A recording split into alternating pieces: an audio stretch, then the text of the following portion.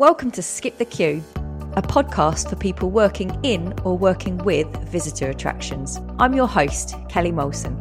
On today's episode, I speak with Rhiannon Hiles, CEO of Beamish Museum.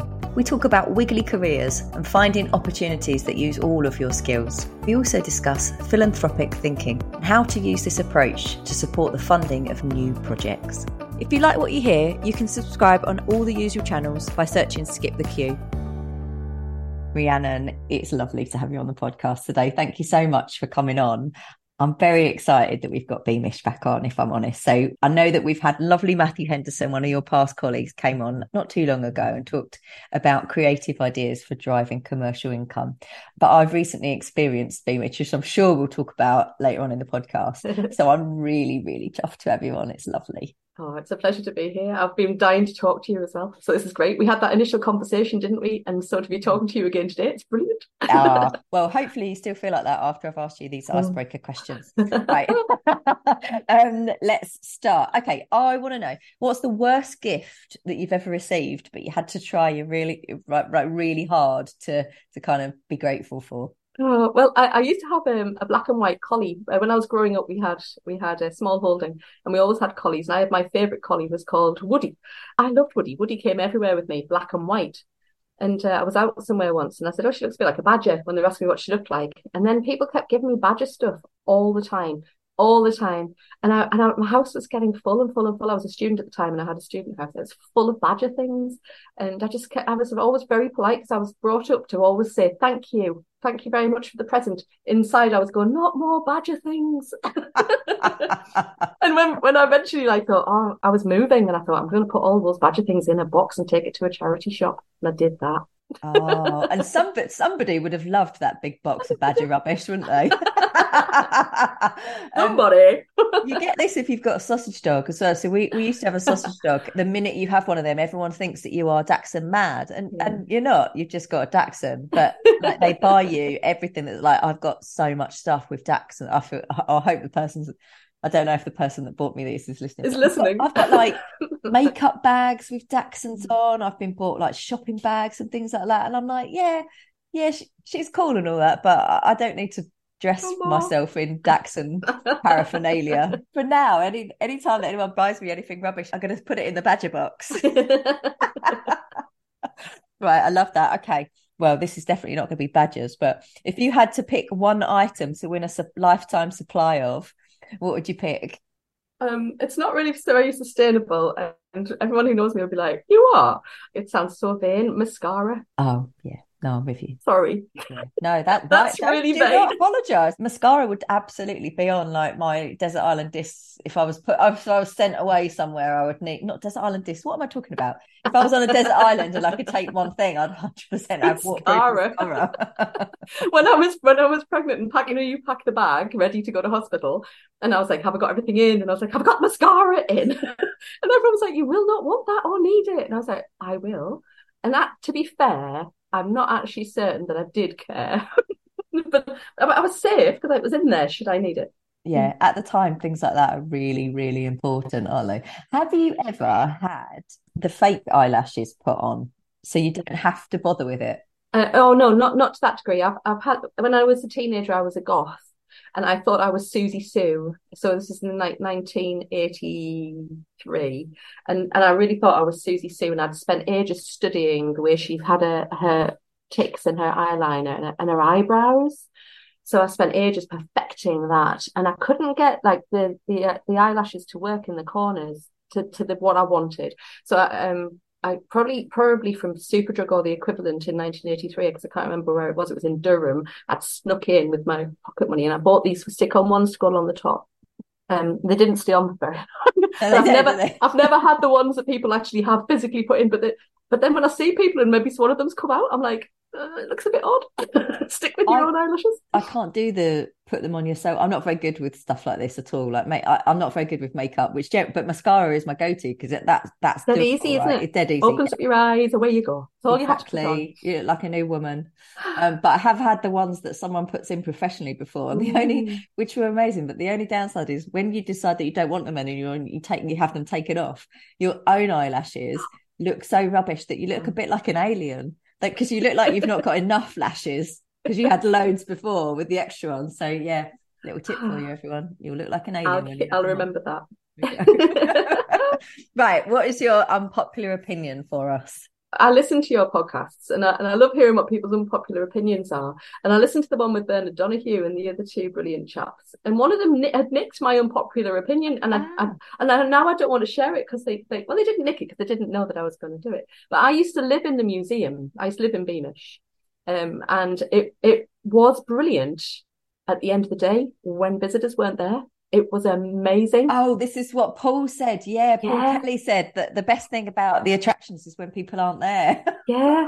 Now, like during the day, I would never think that or say that because I love being amongst all the people. But when I lived in the museum, when everyone went, when the trams went, when it was deadly quiet, it was like yet another place. And it was like, wow, this is amazing now. And it was so different when the people weren't there. But I have to say it like that for me is an unpopular opinion because obviously visitor attractions work when they're full of people. And although I think, oh, it's so lovely at night time or when everyone's gone. But then when it went into lockdown, into COVID, it made me sad when the people weren't there. So then my unpopular opinion kind of shifted. A very simple unpopular opinion is that I really don't like mushy peas. I'm with you. I don't like peas of any form at all. No, I'm absolutely, this might not be so unpopular because I've got like a group of friends that are pea haters like me. And I have passed it on to my little girl as well, which I'm trying to, I know. She's not great. She's really good with fruit, not good with veg. And I'm trying to kind of retract that a little bit. But she's heard me say peas, like peas and make the face. And now she's like, peas, yucky. So we're trying to, I'm trying to get her to go back, but I draw the line at there's no way I'm having mushy peas in my house. They're foul, and it's like I think it's like the husky bits. Sometimes they're not really mushed, and there's still a bit of husky pea shell in, and I'm like, ugh, I don't like it. Oh, it's actually turning my stomach thinking about it. Well, let's see. Whose side of the coin are you on? Are you on the pea lovers side or the pea haters side? Come and join us on the haters side. Vote now. Right, I want to know a little bit about your background because I know that you've been at Beamish for quite a while, but what did you do prior to that? When I was at school, I was really into horse riding. I had ponies and I'd set my sights from about the age of 10 probably to be a riding instructor. And so I was determined that that's what I was going to do. But I was always a very good artist and I used to love drawing buildings and animals, not always in the same picture, but I loved like this. I loved the shape of buildings and I was just very interested in them. And I used to travel quite a lot with my grandparents. And we used to always visit museums on the continent in particular. We used to go to open air museums, loads. And I just loved them. We always went in the summer. Really, really loved them. But I still thought, I want to be a riding instructor. Just want to visit those museums and have fun. And then as I went through school, you flick around, don't you, a bit when you're in school. And because I love drawing, I loved like sketching clothes. And I was a bit of a gothy punk when I was a teenager and I used to make my own clothes. But I also was really into how the interiors of buildings looked, but I continued to ride horses. And I did train to be a riding instructor. But I soon discovered there's no money in that unless you've got really, really, really wealthy parents with your own riding school and everything. So I continued to ride, still love horses, but knew I just went on a bit of a quest and I did quite a lot of commissions of drawings whilst I was studying, while I was doing art at college, and then I went on to do architecture and design at university. And while I was at university, I met some people who said, have you ever thought about, studying this? And have you ever thought about doing some work in museums? And what about open air museums? And I thought, well, I've always visited them and I love them. So I started doing some voluntary work in museums and at the same time supplementing my living by buying and selling antiques. So I was an antique dealer for a while, which is good fun actually. I quite enjoyed doing that. But I wasn't the greatest antiques dealer because I was more interested in the history of the things than the money that I was making from them. So sometimes I'd be like, do you know where this is from? And I just want to buy it. I'm like, but it's really interesting. So I loved doing that. And I think it did give me a really good grounding. So I would really like scrabble around and things. I would go into skips and get stuff out.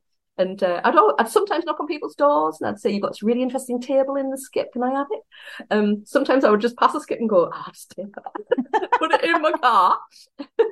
And then I'd do them up. And one of my mum's friends used to buy and sell student housing in Durham. And she used to get me to help her to get the houses ready. And she'd say to me, I'm going to leave you. This is in like 1986 7, 8 years. She'd leave me with a hammer and she'd say, can you knock out that set pot in the corner? And when I come back, I'll just take you home. No PPE or anything. I'd stand there with a hammer thinking, I was 18. I was like, I'll just right, I'll just hit it. Soot everywhere. But funnily enough, I think that gave me quite a good understanding of the ins and outs of older buildings. And I just really knew that I wanted to be involved with telling the stories of people who might have lived in those older buildings. So when I started doing that voluntary work I did it in a museum in Durham first, which is brilliant, great grounding. It's the Oriental Museum in Durham. Did loads of work in their stores. And then my uncle's friend was a curator at Beamish. And my uncle said, give Jim a ring, see if you can get some voluntary work at that Beamish. So I rang that Beamish up and I said, hello, could I get some voluntary work? And it kind of started from there. And I thought, when I went, I was like, I've always visited here. Didn't really cross my mind. You could work here. And I just kind of loved it right from the start. I became immersed. I found a picture of me recently when I'm a bit older. I'm 21 by then. And it's just before I started working at the museum. So it's when I was doing my undergraduate degree. And I'm in one of the cottages and I've got all my goth stuff on and I think I'm dead cool. I've got my camera. But there's I can tell in my face that I'm like, wow, I'm in the open air. This is amazing. Yeah, so I think I had a bit of a I don't know, was I going to be a horse rider? Was I an antique dealer? Was I an artist? But then when I went into open air museums, I just knew, I just had this I don't know, fire in my belly, whatever you want to call it. I was like, this is where I need to be. And this is what my quest is. This is where I want to lead one of these. I want to be responsible for one of these fantastic places. Oh my God. What an incredibly I love that. So I really like hearing about where people, I think the skills that people have and how they then apply them into the roles that they've ended up in. Yeah. Like when I was so shocked when you said about antiques, because I love that. I love nothing better than a Sunday morning mooch around a vintage shop or just scouring charity shops for any kind of bargain that I can find. Yeah. And I was like, oh, she's literally living my life. That's amazing. I'd love to do that job. I think briefly because I used to go, so a friend of mine who was at university with, he said, well, if you're dealing in antiques, why don't we set up together? Why don't we get a van together? Have you got any money? And I loaned £500 off my mum. And I said, I'll give you it back. I don't think I ever did. And we bought this really tatty van. Bearing in mind, this is in the late 1980s. And we used to do Newark. We used to go up to Islington in Edinburgh near the airport. We used to go around the country doing all the really big antiques fairs and camp and sell our goods really early in the morning to the dealers. And then all the public would come in. And then I started to be semi all right at it. And a friend of mine had a pub with what had been a shop attached to the pub in York. And she asked me if I wanted to sell some of my antiques in that little shop attached to the pub. So I did that for a little bit. And then I thought, I think it's not quite working for me. There's something not quite right. And it was because I wanted to tell the stories of the things. Yeah. So I enjoyed doing it and I learned lots doing it. But I wanted to be a curator, basically. And I hadn't clicked at that point. And then when it did click, I was like, it's clicked. That's what I'm going to do. And then you stayed at Beamish and you've just progressively worked your way through all of these different roles up to CEO now. I know. That's amazing. It is amazing. But you hear that quite a lot, don't you? Where people, they find the place and then they stay there because it's got them, basically. It's just got them hooked. And I totally understand this about Beamish. So we were talking about this just before we hit record, but I visited Beamish a couple of months ago and had such an emotive reaction to the place. It's an incredible experience. It's the first living museum that I've ever been to. I knew what to expect, but I didn't know what to expect, if that makes sense. Yes. I knew what was there and I knew what was going to happen and how we were going to experience the day, but I was not prepared for how completely immersive it is and how emotional I got actually at some of the areas. So can you just give us an overview of Beamish for our listeners that haven't been there? Yeah. Just, what is Beamish? Yeah, I can. And I think you've described it really, really well there about it being immersive and emotional. So those elements will perhaps occur for the visitor. They might not. It depends what people want to get out of their visit. But you and I were talking about how increasingly, as we have more living memory that we represent in the museum, that people will have emotive responses. And that, I think that goes back to one of the founding principles of why Beamish was originated. So our first director, Frank Atkinson, in the 1950s and 60s had travelled around Europe looking at different types of social history museums. He was a social history curator, and he'd come across open air museums in Skansen, in Stockholm, in Malhagen, in Lillehammer, and he was just mesmerized by how they told the stories of the people of the locality in a meaningful way that represented the normality, the ordinary, the typical, rather than being the high end stories of lords and ladies and aristocracy. And he wanted to recreate something similar back in the north of England, because he had seen disappearing stories and communities and lives. And he foresaw that there would be more of that disappearing, as he foresaw that coal mines would begin to change or close. And people laughed at him sometimes when he said things like, I want to recreate a slag heap of coal. They went, why would you do that? There's lots. And he said, because there won't be any soon. And he was right. He was right. So the reasoning behind the creation of Beamish was to tell the stories, the rural, the industrial, the social history of the people of the north of England in a similar way to those that are told about the folk life, which is the lives of the people that you see in museums on the continent. So that's what inspired Frank. And Frank's founding principles have stayed strong throughout the museum's ups and downs, and I've seen ups and downs across the years. The 28 years that I've been at Beamish, I've seen lots of ups and downs. But I always, if ever I'm thinking, what should I do next, I always think, right, what does the visitor want, and what would Frank think? And I don't always agree with what Frank would think. Sometimes I think, would I agree with Frank? But I always have those two things. I think, what would Frank think, and what does the visitor need to see now? And I was watching, there's a YouTube film called The Man Who Was Given a Gasworks, which is about Frank and his ideas. It was filmed in the late 1960s, and it's really funny to watch. It's very BBC when you watch it. But it tells you a lot about where the ideas came from, but some of the things that he's talking about and the people that he's meeting in Skansen in the continent. And he's interviewed by Magnus Magnusson as a very young man, which is quite interesting. And they still ring true. And they still have this philosophy that all school children would visit from the locality to their open air museum. And that's still a strength. That's still very important to myself, but also to our museum, but also to other open air museums that I know. So Beamish kind of, it evolved as a concept, and then Frank found a site to build this big open air site which would tell the story of the people of the north of England. He was shown lots of different sites around County Durham, and when the story goes that, and I've talked to his son about this, and his son says, I think that's what Dad did. His son's about the same age as me, so he wasn't born when Frank had this idea. Oh, wow. But he apparently got to where you come in at the car park underneath the Tiny Tim steam hammer. So the story is that when Frank arrived there, and the trees hadn't grown up at that point, that he looked down across the valley and turned to the county officer who was saying, do you want this site? And said, this is it. This is where I'm going to have a museum of the people of the north. He said it was the bowl and the perimeter with the trees. So it could be an oasis where he could create these undulations in the landscape and tell the stories through farming, through towns, through different landscapes, through industry, through transport. He did at one time have a bizarre idea, well, maybe it wasn't bizarre at the time, to flood the valley and tell the history of shipbuilding. So I'm kind of pleased that didn't happen.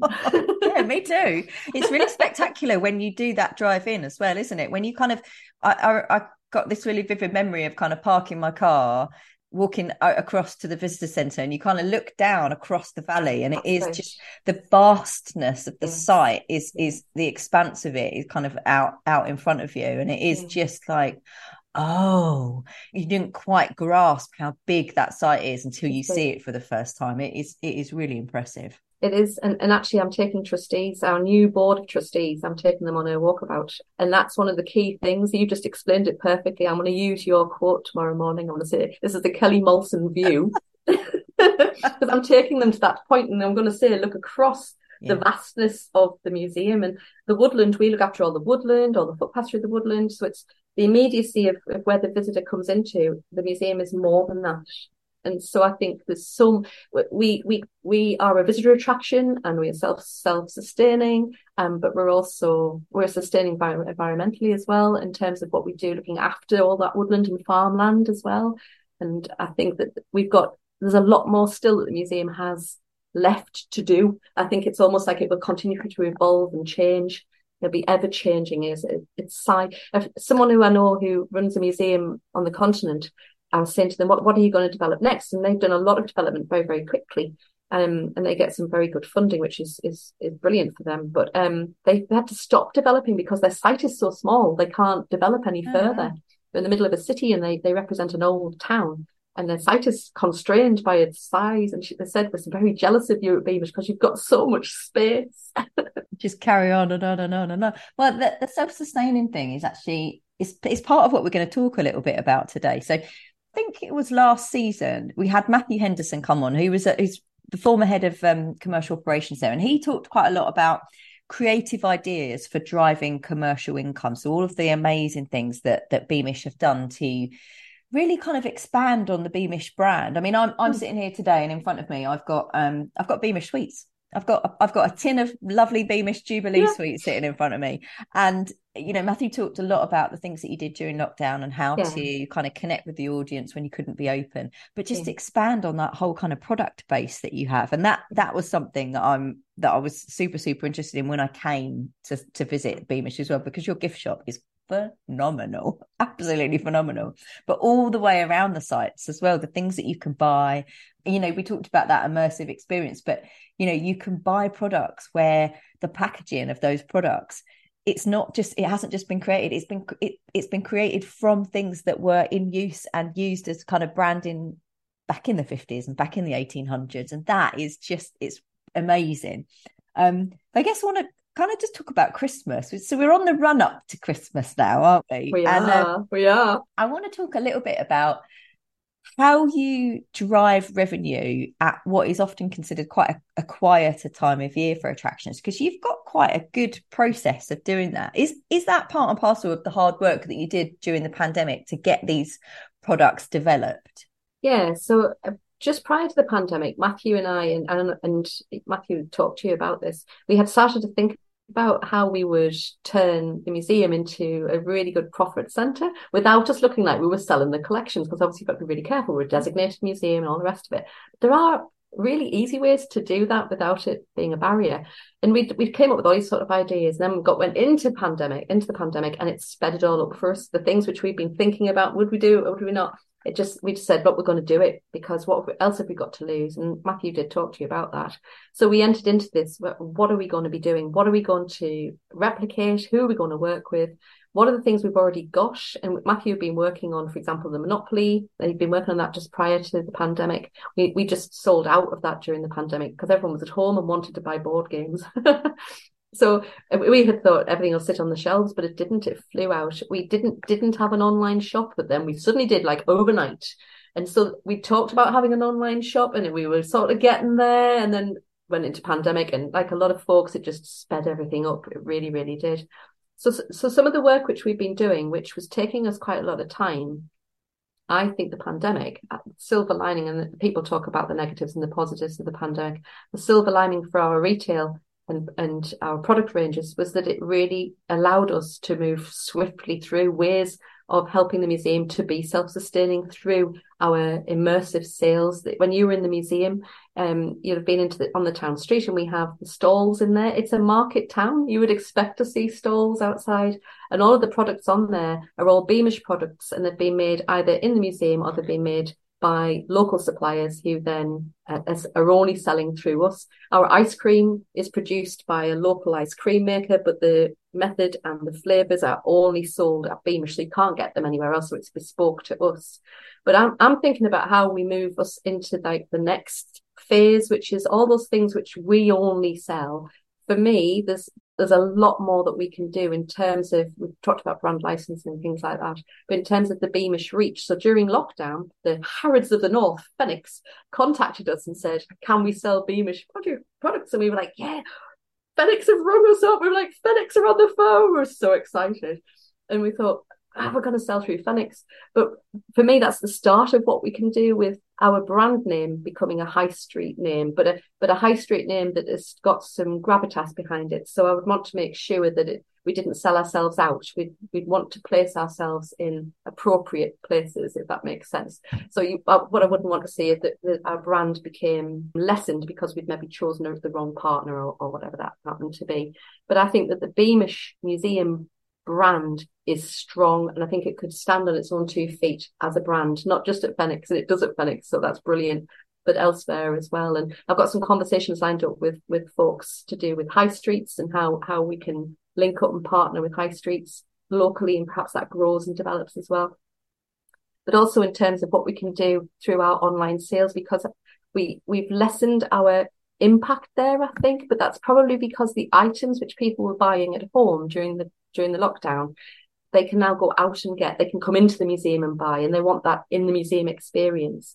But I think there's other things that we could do, like we have a lot of enamel signs and posters. We wouldn't need to hold all that stock in the museum. We can work with companies who can then just download that and then sell that, rather than us having to say we have this massive space where we just hold loads of stock, and that's for any museum, that's a challenge. Where do you store things, let alone where do you store shop stock as well? Yeah. So I think at this stage we're on the cusp of something quite exciting, but we don't know what it is yet. But I showed Jamie John Anderson round. He's a good friend of ours. He's the director of commercial at National Museums Liverpool, and he's brilliant. I use him as a bit of a mentor. He's great. And I was walking around with him, and he's done work at Warner in the past, and with the Butterbeer and all the rest. I was like, what can we do? He said, I can't. There's just so much. He said, you get lists and lists and lists of things that you could brand license and that you could sell, and that would bring that in. Does that make it harder though to make those decisions about what you do? Because there's so much, it's so much that you could do. There's not an obvious kind of standout one. There's just vast, reams of things that you could do. It is, and we've got a commercial manager who took over after Matthew left, and she's brilliant, and she's still in touch with Matthew. They talk a lot about how we would move this forward and which product comes first. And our collections team are really excited. I mentioned just now about the railway posters and the enamel signs that we have. People would love those, and the collections team are like, we need to do those first because they're brilliant and they're easy and we can do them. So it does make it hard, and everybody has their own version across the museum about what they think we should do first. So yeah, it is tricky, and we've just dipped our toe in, and there's other sides of things when we enter into our accommodation, which will be the first time we've done this at the museum. We've done overnight camping at the museum for a while, and that's really successful. But to have our own self-catering accommodation is coming on next year.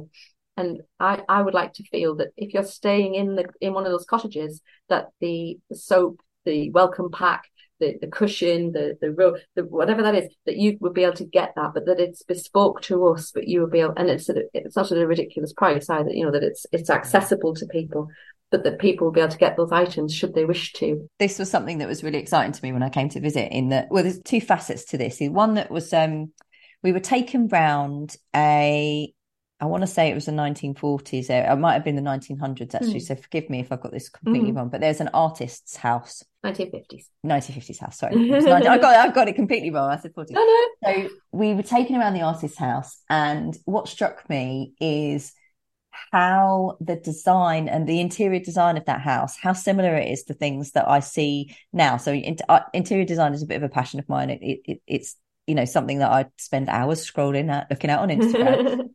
But there were things that were in that house that are now back in fashion. So things, they just come full circle, don't they, with design?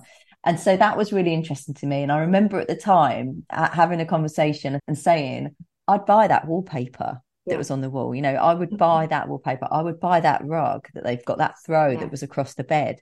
And it was just, I was like, I absolutely would do that. And so I know so many other people that would do that as well, who really want that authentic look in their house. I mean, this is a 1930s house that I live in, but I would love to have more kind of authentically 1930s elements to it, Art Deco mirrors, etc., etc. And you can kind of imagine that not only being popular with the people that come and visit, but actually extending that into, interior designers that are styling other people's homes. They haven't necessarily been to Beamish, but they know that they can get this incredible thing from Beamish because they know how authentic that's going to be.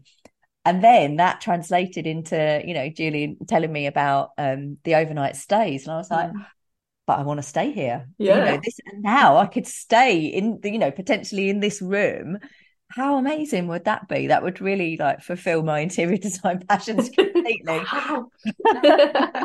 So that's the next step for you. Yeah, it is. It was the number one thing that came out of the market research that we did with people when we were looking, just before we launched Remaking Beamish over 10 years ago now, when we went out and asked people what they would like to do, what's the most important thing to you. And they all went, we want to stay in the museum. We want an immersive. We want to be in it. So we thought, well, okay, we can do that. And we thought about where that might be, and it went through lots of different sort of ideas as to what it would be. It was going to be a hotel, and then we thought, is that going to work? Is it a hotel? And then we had some buildings which had been unused and weren't part of any future development plan. A beautiful row of workers' cottages and some stabling and courtyard up at Pockley, which were outside of the main visitor area with already a courtyard, stabling and cart sheds. So I thought, well, let's do it there. Talked to the lottery. They were over the moon with that idea because it's more environmentally sustainable because they're existing buildings, brings more of the existing museum into the public realm. And it gives us an opportunity to use areas which, to be honest, how would we do something with them going forward, but also enables people to stay in the museum. So a night at the museum, literally, it's going to be phenomenal. There's so many people saying, I want to be the first tester of the first one that's open. There's like a massive queue of people who want to come and be the first to stay. I want to add my name to the list. I don't need to be the first, but put me on the list. Just can't, what an amazing experience. I mean, you've lived in the museum, so you've actually done this yourself. But yeah, I just think to be able to extend your visit to do that would be phenomenal. Because I know that you're building a cinema at the moment as well. So, come in, come for some dinner, go to the cinema. Exactly. Stay overnight. Exactly. And we had some European museum friends across. We run a leadership program across the continent, and ourselves, myself and Andrea Lovett, and some others in Europe. And some of them were over last week, and we did a lovely dinner for them up at Pockley. And I don't know if you got time to go up to Pockley when you visited. It's beautiful up there. It is magical up there. And we have this young lad. He's been a trainee chef, and he's brilliant. He loves historical recipes. He loves preparing in the old style, but to make it edible, to make it something which can then be eaten in a venue. And he spent ages thinking about what we would eat and how we would describe it. And it was beautiful. And as the light was going down, I thought, this is what's going to be like for those folks who are going to be staying just across there, just right near Pockley. So I started thinking about all the ways we could make additional revenue. People will want to pay for this. They'll want to pay to have Connor come in and do them a period dinner while they're staying. There's so many other additional add-ons that we can attribute to the overnight stay should people wish to. I think the list is endless. You've mentioned the cinema nights, there's music, there's dance, different, experience of different cuisine as well. I think there's so much that people will get from the overnight stay, not least that you're going to be inside an exhibit staying overnight, which is really exciting in itself, isn't it? It is magic when you think about it. And I think what's nice is the way that you talk about there's so much opportunity, but it's the opportunities that people want. You do a lot of work about, what we're not just selling things for the sake of it. What does our audience really want? And you ask them and you get their feedback from them, which is absolutely vital. Something that you mentioned as well was the lottery. So you spoke to the National Lottery about funding for what you were doing, which is brilliant. Because one of the things that we said we'd talk about today was, I'm going to struggle. I always struggle to pronounce this. Philanthropic thinking. Philanthropic thinking. I had to say that slowly, so I got it out right. Yeah. So we know what philanthropy is. We talk about it. It's charitable works that help others as a society or as a whole. What does philanthropic thinking mean to you, and how do you use this approach to support the funding of new projects? Because that's vital for you, isn't it? It is. It absolutely is. It's vital, and we can and need and should do much more of it. And it's something which I'm exploring further. We've got a new chief operating officer, we've got a new board, and I've talked to them about this and how this will help the museum to prosper for the future for our people. It'll allow us to invest in some of the what I would see as perhaps, and others might say, is the core activity. So our learning program, our health and wellbeing program, our environmental sustainability. But to me, those are the things which make Beamish. They're the things which are about our communities and about our people. So if we can have partners who will invest in us to work on those strong elements of what makes Beamish, then that will help us substantially, because that will enable those programs to grow, to develop, to add value to people's lives, while we can then use our surplus that we make through our secondary spend, through our admissions, to put into those things which people don't find as interesting. And I don't like the word when people say, oh, it's not sexy, but people don't find toilets that interesting. But if you don't have good toilets in a visitor attraction, if your entrance is clunky, if the admissions are, and if you're walking around and everything looks a little bit like it looks a bit tired. So I think that all those things which are so fundamental to enhance the visitor operation but need to have that money spent on them will be able to be spent on, because we'll have developed those other relationships. And I've seen really good examples just recently that have made me feel that there's a lot of opportunity out there. The Starling Bank has been sponsoring the whole Summer of Fun activity for National Trust. There's the wonderful philanthropic giving from a foundation to English Heritage to fund their trainees and apprentices. That's amazing. That is amazing, isn't it? I've read about this numerous times now, and I just think, one, it's a fantastic opportunity for people that are going to be involved, but what an incredibly generous thing to do, so those traditions don't die out. No, not at all. And I just feel that when there's more and more and more competition for less and less and less grants and foundations, which I get and I understand, that there's no point just sitting around feeling sorry for yourself on your laurels, because all that'll end up in is blah, blah, blah. And I've been in the museum where the museum sat on its laurels and expected things to happen and expected people to come, and it didn't, and it had a downturn. And you've got to be proactive. You've got to be the one who goes out there and talks to people and expresses what you can do, that you're a leading light. We're seen as a leading light in the north of England.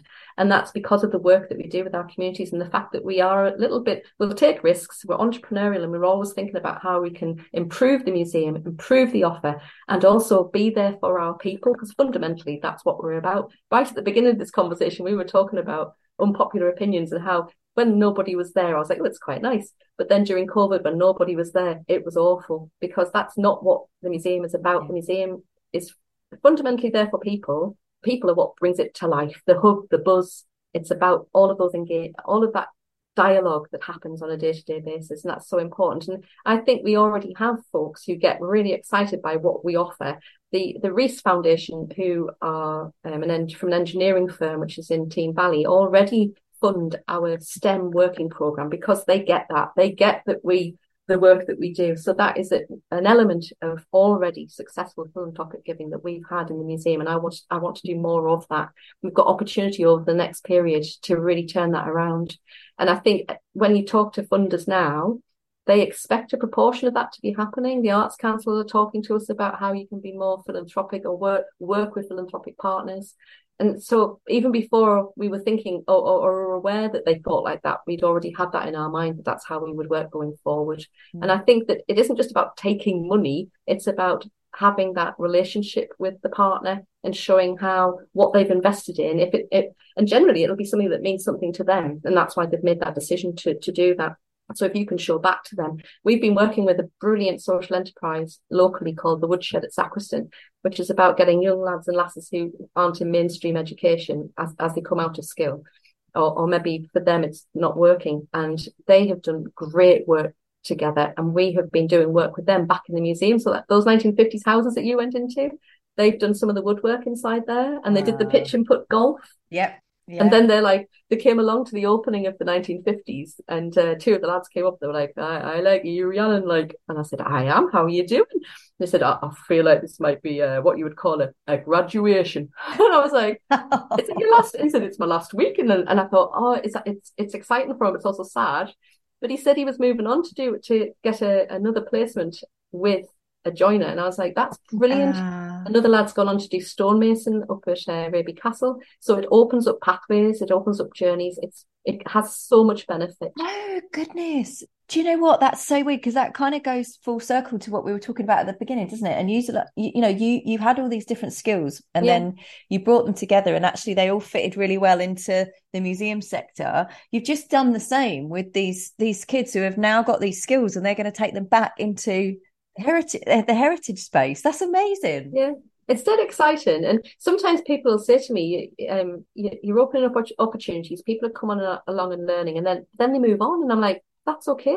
That's absolutely fine. If they come and learn here, and if there is something for them here, that's brilliant. If there's not, or for whatever reason they choose to go elsewhere, they're taking that skill set and they're still contributing to the economy, to their community, and that is brilliant. So I never look at it as kind of like, oh, why is that? I look at it as like that is a real opportunity for them, for the museum, and for the economy, for the region as well, for the visitor attraction ultimately. With that in mind, that you want to get more people on board, is a big part of your role actually going out and talking to organisations about what Beamish is, and if they don't know about you already, you know, I'm sure that I'm sure that you are incredibly well known around Durham, but you know, you have to go out and engage with those organisations to kind of see where those connections can be made. Have you got like a targets list of people that you're like, of people I want to go and talk get in front of these people and have these conversations? But I guess that's a creative element of what you do, isn't it? Is making those connections and kind of looking and seeing how you fit with them. Yeah, it absolutely is, and I think there's other elements which are really critical for museums, for charities, for the sector, with regards to how those conversations can be better enabled, and how businesses can feel more comfortable in then donating or becoming part of. So some friends of mine who are in Denmark, it's very usual for big money-making businesses, when they get to a certain threshold, they've got no choice. It's a government responsibility that you then have to choose a charity or a museum or a culture sector organisation that you give money to. So my friend Thomas, who runs a brilliant museum, has had a lot of his developments funded directly through a very big shipping company, who I probably won't be able to say now, but a huge shipping company fund their development basically. And I was like, he's like, oh, does this happen for you? And I was like, no. We have to go and hunt these people down. I was like, brilliant. Could you imagine? Look, but for me, like, Bernard's brilliant because he can get in there into cabinet, and he's a lobbyer. And I think there's some additional work that we as individuals in the sector can do. So I've talked to Andrew at Black Country about this, and what our responsibility is to help to change policy. And if nothing else, if you're part of that change, and if you are able to voice how that will then impact on people's lives, then that is so important and so critical. It just depends on different parties' approaches to what that impact on lives means, I suppose. But at the moment, with all the parties' conferences going on at the moment, we've got the ideal opportunity to go along and listen, but also to have a little pointer in there and say, don't forget, and this is how important we are. That's a skill, isn't it, in itself? I can remember a conversation with Gordon Morrison from ASA, formerly from ASA, he's now at ACE, when we talked during the pandemic, and he talked a lot about how he'd kind of taken some learnings from Bernard, in the sense that Bernard is a you know, he's quite strong politically, and he's a really good campaigner. And Gordon said that they were skills that he'd had to learn. Like he wasn't a lobbyer, it wasn't his natural kind of skill set. And I think it's really interesting that you've said that, because that might not necessarily be your natural skill set either, but it's something that you've now got to kind of develop to be able to shape policy, because if there's an opportunity, take it. That's right. And it's not my skill set, but when you have a strong desire to see something work through change, and you can spot how that change can come about through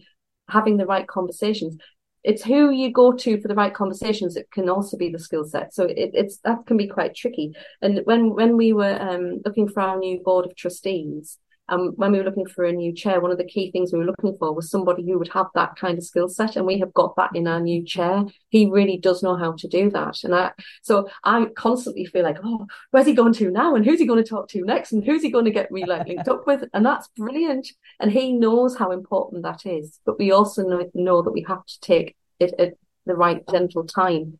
So he can open doors, and I think that's so important. And our trustees, we've got a really strong set of trustees who can open doors for us, and again, that was deliberate in our approach that we took, to have a very diverse and representative board, but to also have board members who can open other doors that we wouldn't normally be opening, because we have a strong set of doors we open regularly and close regularly. But also the pace of it is so important, that it's so all of this is really needed because we're an independent museum. We've got to make sure that we are self-sustaining. Our main money comes from what we make on the door, but if we want to develop, we've got to make sure that we continue to get brilliant secondary spend, brilliant revenue. But on the other hand, we've got to make sure that we bring our people with us, whether they're the staff, the volunteers, our visitors. We don't want to be galloping so fast that they're not behind us when we look around. So it's very exciting times. It is, isn't it? Lots of exciting changes happening. Well, look, we can't have this podcast without talking about MasterChef either. Oh yeah, that was brilliant. So that's an incredible opportunity. So you're recently on MasterChef, where they came to Beamish. What an opportunity.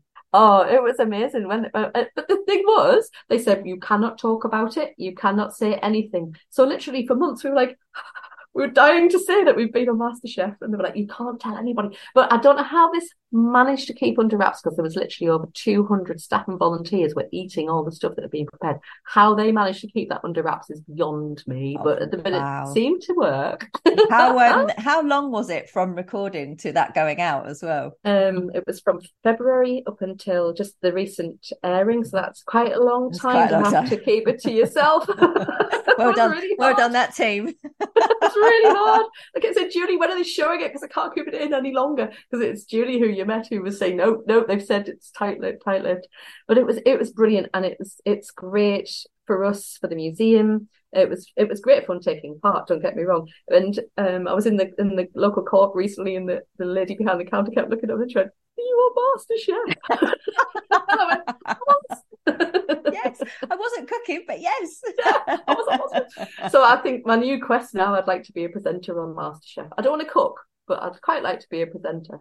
yeah, I could do that. I could do the tasting, not the cooking. The cooking under pressure, it's another level of stress, isn't it? Like, I like to take my time, read the instructions, Don't need the pressure. It looked lovely though. They'd used the school. They'd taken out all of the benches that are in the school in the pit village, and it turned it looked beautiful. They'd used really lovely, I suppose they wouldn't call them props because they brought them in, but they were in keeping with the school. It looked so lovely. I mean, you probably watched it, and that scene of all the staff and volunteers coming in to sit down to their meal, the lovely tables, the bunting they'd put up, it looked right. It was brilliant. Yeah, they had some interesting takes on some local cuisine as well. Peas pudding ice cream was one strange one, but yeah. got peas in it, Kelly. You don't want it. Giving that one a swerve in that one. Right. What book have you got that you'd like to share with our listeners today? Oh, well, one of our trustees called Rachel Lennon has written a really brilliant book called Wedded Wife, which is a great book, and I've just started reading it. It's about the history of marriage, and it's really, really interesting. So I would certainly advocate that one. I have a favourite book which I go back to quite regularly, which is a childhood book, and perhaps nobody ever would read it, but I love it, and it kind of sums up for me what I was like as a child and what I continue to be like as I've gone through my career. It's called Wish for a Pony, and I really wanted a pony when I was between the ages of 6 and 7, and then I wished, my wish came true. And from then on in, I believed that anything I wished for would happen. And I still have that kind of strange, like, I do. I often think I'm just going to wish that to happen. But I think it's not just that it's holistic. I think if you really want something and you set everything towards it, yes, of course, some people might say, but then you potentially set yourself up for great disappointment and failure. But I kind of think that you can't do something without taking that risk. So I just tend to think if you want it and you wish for it that much, and that's what you're really aiming for, just go for it and do it. And perhaps the environment in which I've been brought up has enabled me to do that. And I completely understand that for some people that is probably difficult and challenging. I do get that. So I feel that if I can help others who maybe haven't got that kind of environment to help them, like those lads and lasses from the Woodshed and Sacriston, folks like that, if we can provide spaces where they really want to try something, but they're not sure how to do it, then I think then we've achieved something. Yeah, that's lovely. Do you know what? So I'm reading a book at the minute. I've read the book Manifest, and it is about visualization and the power of our thoughts and how we talk to ourselves and the things that we kind of want to bring into our lives. And there was a little bit of it that I was kind of going, I just don't. Is it the power of the universe? Is it that it felt a little bit woo-woo to me. But then I kind of reflected on it a bit and went, But this is about taking action, really. It's about going, I want this to happen in my life. And it's not about sitting back and hoping that it might happen just because you put a picture of it on your wall. It's actually about going out and doing the bloody hard work to make it happen. So have those conversations with the right people. Who are the people that can open the doors for you? Go and meet them, ask out to them. And I think that's a really important element of the whole. Yes, you can wish for something to happen. Absolutely. But you've got to put the legwork in to make it happen as well. What a great book. All right. Wish for a Pony. Wish for a Pony. Listeners, as ever, if you want to win a copy of Rhiannon's book, if you go over to this podcast announcement on Twitter and you retweet it with the words, I want Rhiannon's book, then you'll be in with a chance of winning it. I'm maybe not going to show it to my daughter because I'm actually terrified of horses. You don't want a horse to appear in your garden. What a horse? No. Her cousins have got a pony. She can go and she can do it with them and not at home here. Rhiannon, it's been so lovely to have you on. Thank you. Thank you. I feel like this is one of those chats that could just go on and on and on for hours. So I want you to come back when the accommodation is open. Yeah, because I want to hear all about that. I'm going to visit that cinema. But yeah, I'd love you to come back on and tell us how it's gone once you've had your kind of first guests through and stuff. Brilliant. I think that would be a really great chat. So I'd love that. All right, wonderful. Thank you. Super. Thank you, Kelly. Thank you. Thanks for listening to Skip the Queue. If you've enjoyed this podcast, please leave us a 5-star review. It really helps others find us. And remember to follow us on Twitter for your chance to win the books that have been mentioned. Skip the Queue is brought to you by Rubber Cheese, a digital agency that builds remarkable systems and websites for attractions that helps them increase their visitor numbers. You can find show notes and transcriptions from this episode and more over on our website, rubbercheese.com/podcast.